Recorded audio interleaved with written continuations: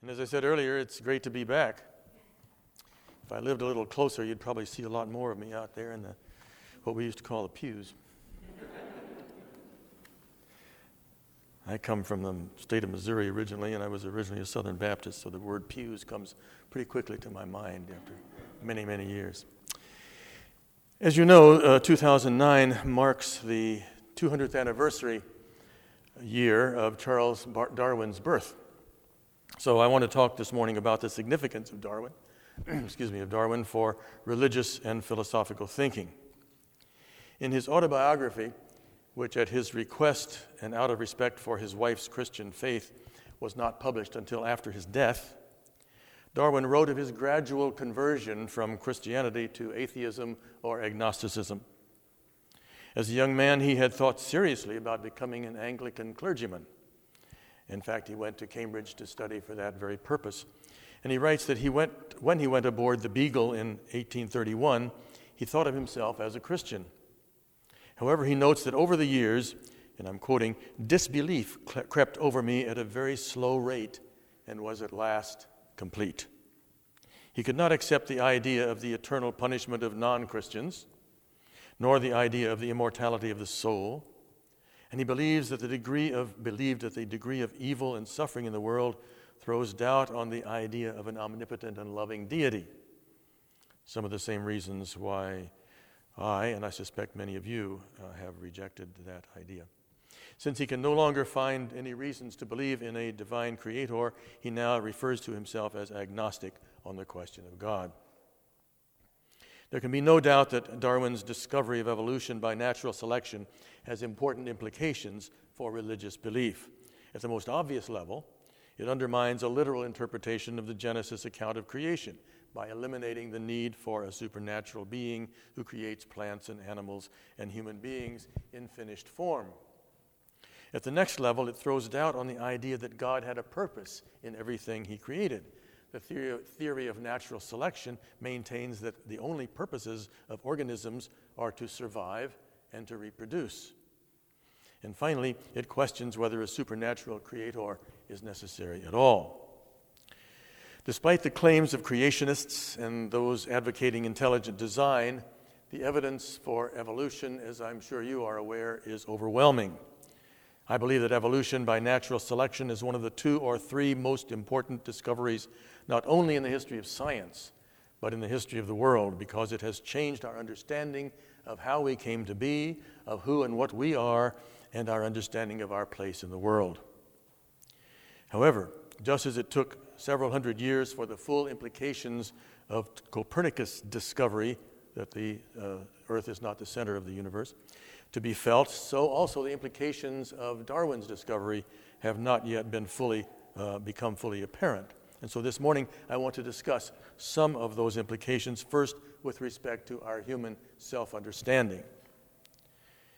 Before Darwin, species were seen as fixed entities, the creations of a deity who made them in the exact form in which we find them today.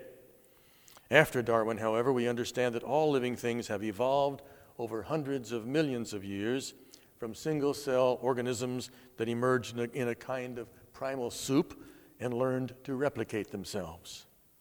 After Darwin, we know that we humans are connected together and are part of a great family tree that stretches back across billions of years to the dawn of life.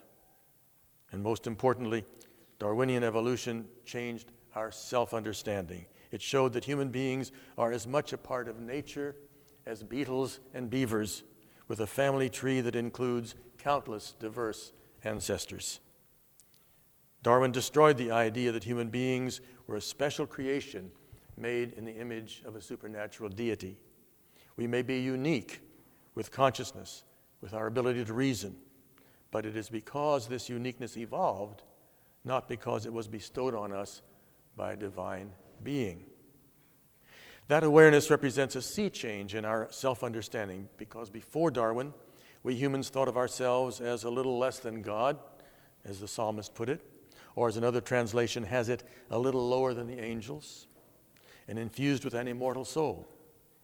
If we are, as evolution suggests, completely natural beings, rather than part natural and part supernatural, then the whole Christian edifice of immortality and divine creation and human beings made in the image of God crumbles.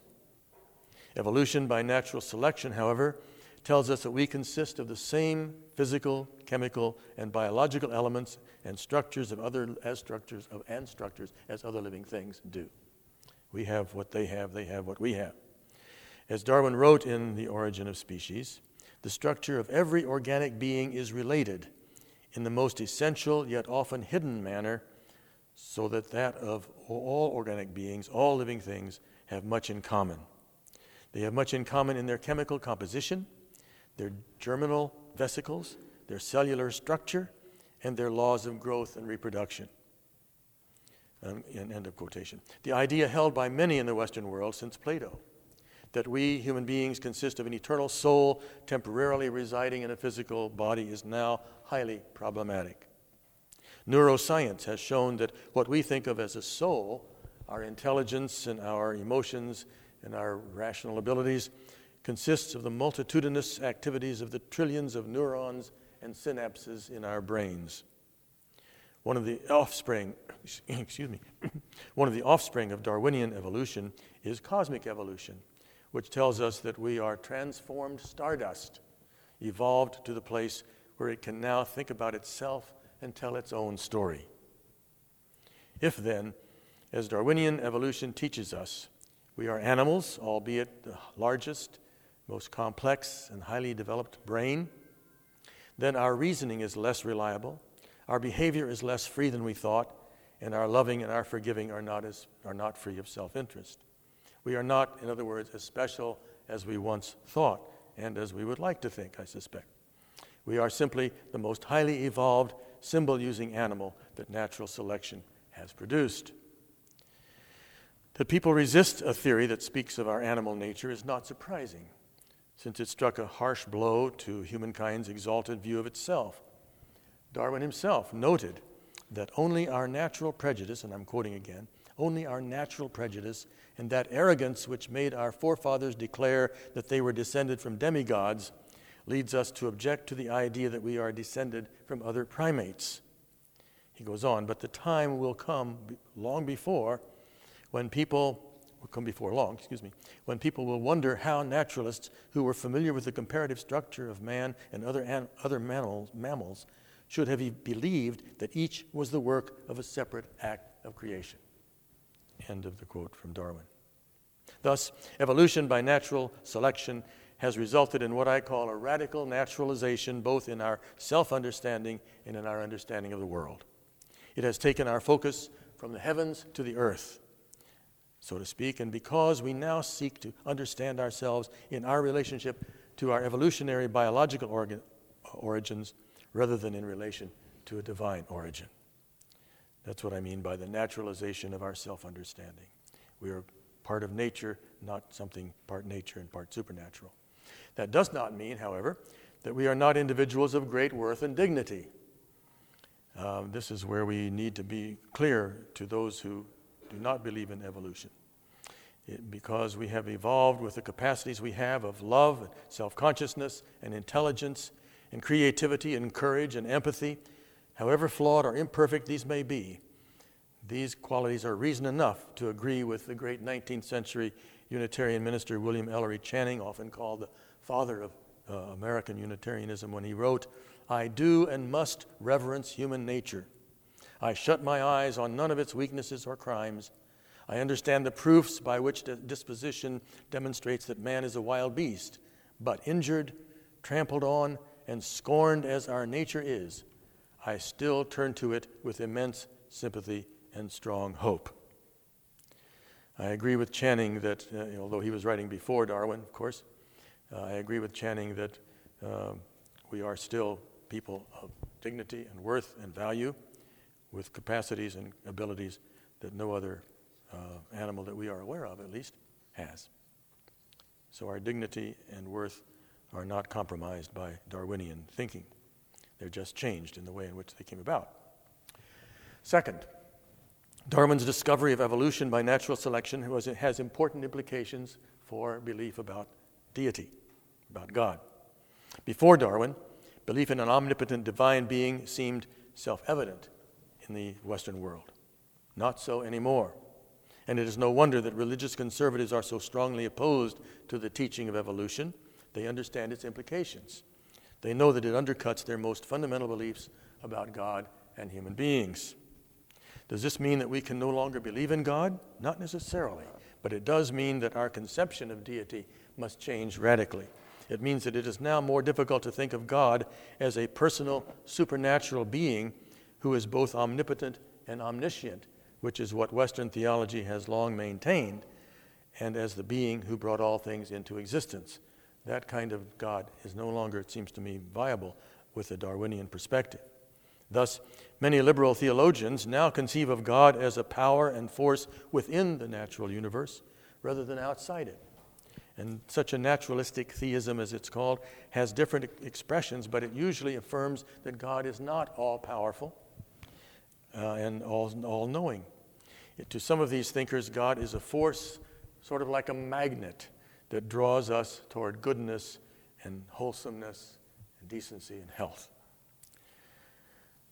Personally, I'm not a theist in any sense, but I put that paragraph in there because I want it to be clear that it is still possible to have some conception of God within a naturalistic framework, within a Darwinian perspective.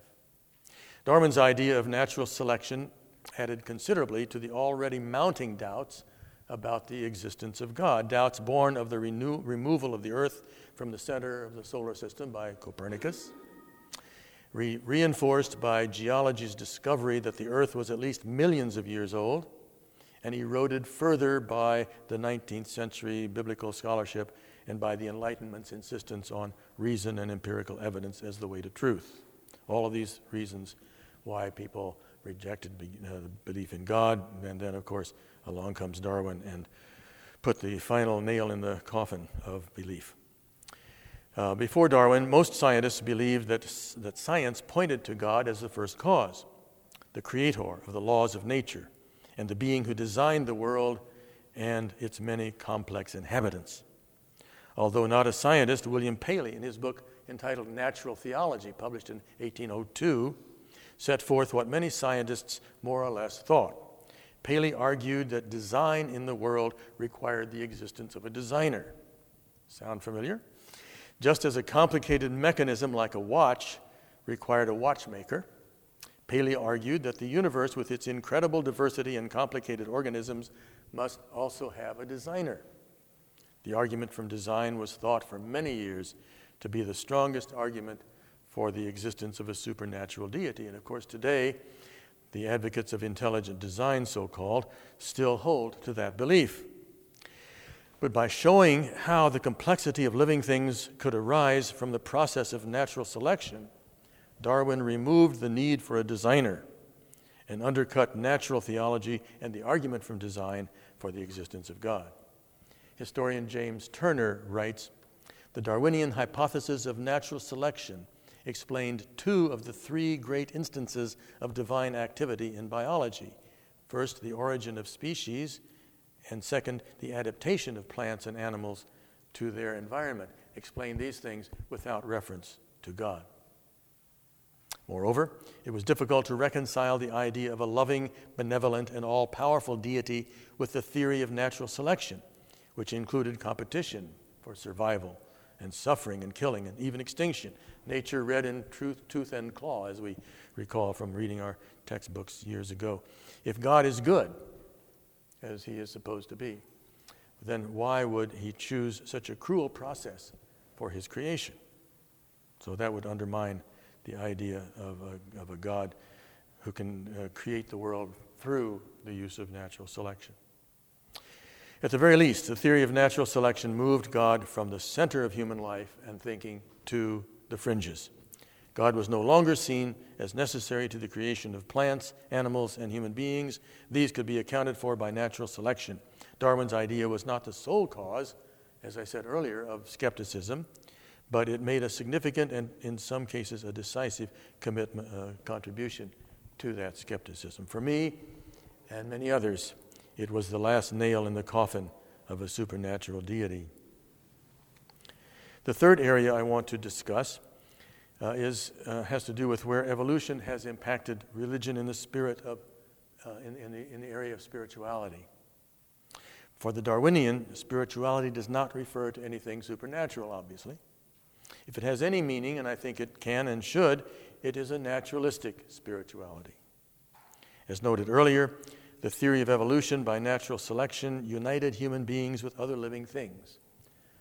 Biologist George Wald writes that despite the great variety of life forms which have evolved over the millennia, their basic biological entities differ very little.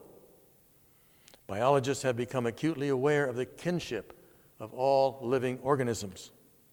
The result is a sense of the unity of all things, the idea that we are all related. On the one hand, this suggests that all human beings are brothers and sisters, members of one family, and therefore that we have far more in common than otherwise. Obviously, that has a lot of implications worldwide for ethics and behavior. The spiritual and ethical implication of this realization is that we should live together in love and caring, that we should be tolerant of our differences, and that we should be responsible to and for one another. If we are all part of one big family, then why do we have to have so many family feuds? But we are also related to all other forms of life. Darwinian thinking suggests that we are one with all of nature, and therefore that we have a moral responsibility to care for and preserve the world. Darwin's idea provides a deep spiritual grounding for a strong environmental ethic, as well as for a nature spirituality. Albert Einstein suggested that the religion of the future should be based on a religious sense arising from the experience of all things as a meaningful unity. And the seventh principle of the Unitarian Universalist Association affirms the interdependent web of all existence of which we are a part, and therefore recognizes this same insight of the unity of all things, all living organisms. This sense of unity, of our deep and abiding connection with all of life, is surely a spiritual experience. Sort of my experience with the tree that I told you about earlier. Darwin's idea also fostered a deeper nature spirituality. One of the effects of Darwin's theory was to take the focus away from the supernatural and put it on the natural, on nature. And nature's amazing fecundity and diversity and the remarkable process that Darwin called evolution by natural selection. In a post-Darwinian world, the natural world evokes emotions such as awe and wonder and reverence and mystery, often identified as religious emotions, sort of thing I spoke about a year and a half ago with you, and that I wrote about in a book that some of you purchased. The result is a spirituality grounded in feelings of awe and reverence evoked by nature. Physicist Chet Ramo writes, Darwin counted himself an agnostic, but in his reverence for the creative agency of nature, we should count him a devoutly religious man. I love that. When William James wrote in the Varieties of Religious Experience of a new sort of religion based on nature, which has entirely displaced Christianity, this is 107 years ago or so that he wrote this, he was referring to a veneration of evolution. Science in general and evolution in particular evoked this discovery of spiritual meaning in the natural world. Herbert Spencer, a disciple of Darwin, even suggested that human beings should, and I quote, fall on our knees before nature. Not sure that I want to go that far, but that reminded me of, remember Dostoevsky and the brothers Karamazov has, who is it, Alyosha, the very Christian character in the book, fall on the earth and kiss and hug the earth. The late Carl Sagan, a humanist, as you know, I'm sure, put it beautifully. He said, when we recognize our place in an immensity of light years and in the passage of ages, when we grasp the intricacy, beauty, and subtlety of life, then that soaring feeling, that sense of elation and humility combined, is surely spiritual.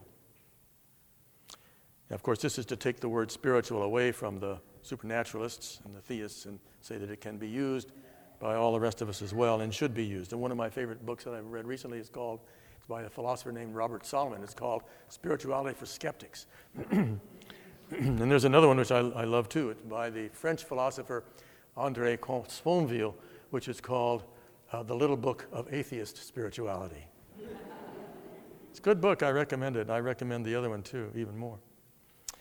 Adoration of nature, of course, was not new to the Western world. The psalmist had proclaimed, "The heavens declare the glory of God, and the firmament shows his handiwork." Emerson, Ralph Waldo Emerson, whose first published work was his great essay on nature, found spiritual depth in communion with the natural world. Although it was not new to find spiritual nurture in nature, Darwin's discovery increased both interest in the natural world and the sense of awe and wonder it evoked. Many felt nature's beauty to be a source of moral vigor and spiritual refreshment. Reflecting on the long and arduous evolutionary journey of plants and animals and birds and fish and human beings has increased our sense of awe and wonder and reverence in the face of nature. Carl Sagan recognized the spiritual value of nature, to quote him again, when he wrote, "A religion that has stressed the magnificence of the universe as revealed by modern science might be able to draw forth reserves of reverence and awe hardly tapped by the conventional faiths." To which I say amen. Darwin's idea did not create a nature spirituality, of course, but it increased its importance and added deeper meaning to it. The last point I want to make, and I have about 5 more minutes, I think, so I'm going to use them, is that it has to do with the controversy over the teaching of evolution in the public schools. A strategy document of intelligent design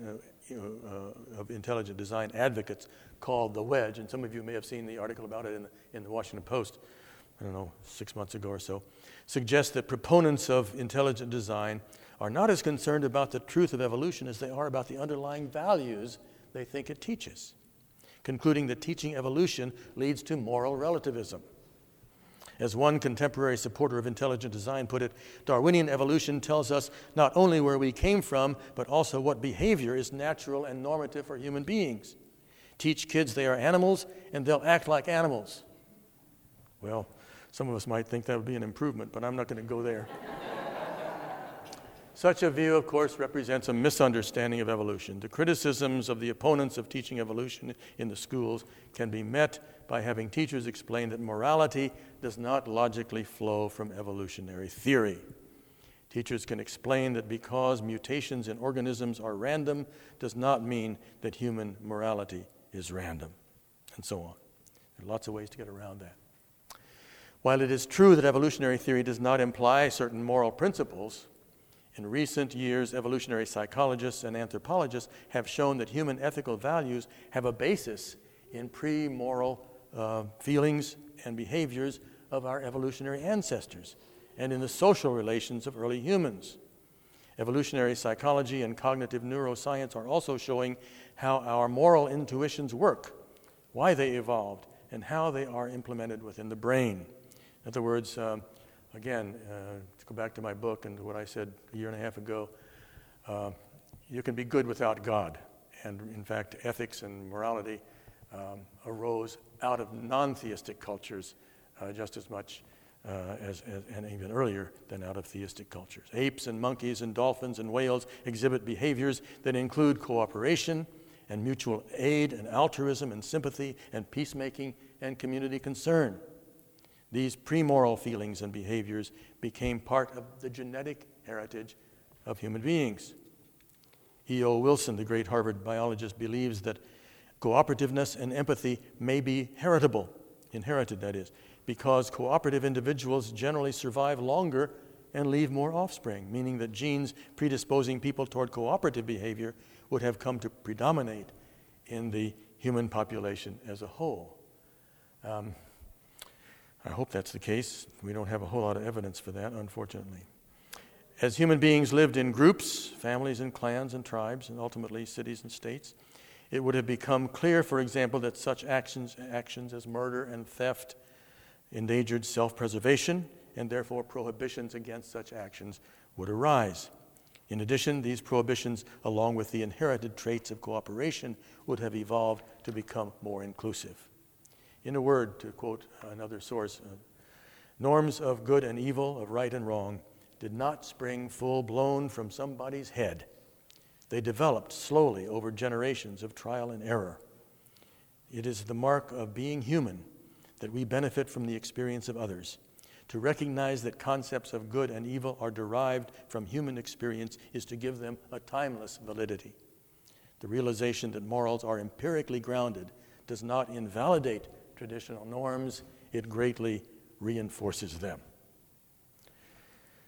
So the point of all this, of course, is simply that evolutionary theory, Darwinian theory, does not compete with our, or conflict with our moral theories and ethical beliefs and practices as they have arisen over time. They too have evolved. If you don't believe it, just even look at a lot of the literature, but even the Bible, for example. In the Old Testament, people did things which we would consider to be immoral these days. So there is an evolution in morality, as you well know. Darwin himself saw that moral principles were expanded and modified through thousands of generations, and he put it this way: any animal whatever, endowed with well-marked social instincts, the parental and filial affections being here included, would inevitably acquire a moral sense or conscience as soon as its intellectual powers had become as well or nearly as well developed as in man. So, although Darwinian theory does not suggest moral principles itself, either implicitly or explicitly, it does help us understand their origins. This understanding, in turn, helps to sever the supposed link between ethics and belief in God, as I have said. Okay, in conclusion, it is not too much to say, as British biologist Olivia Judson writes, that the origin of species changed everything. Darwin's theory revolutionized our understanding of ourselves, our sense of God and spirituality, our relationship to the natural world, and the origin and nature of morality. Far from resulting in a pessimistic or even nihilistic view of life, Darwin's brilliant theory leads to an understanding of what it means to be human that is both scientifically grounded and spiritually satisfying, as he himself wrote at the very end of The Origin.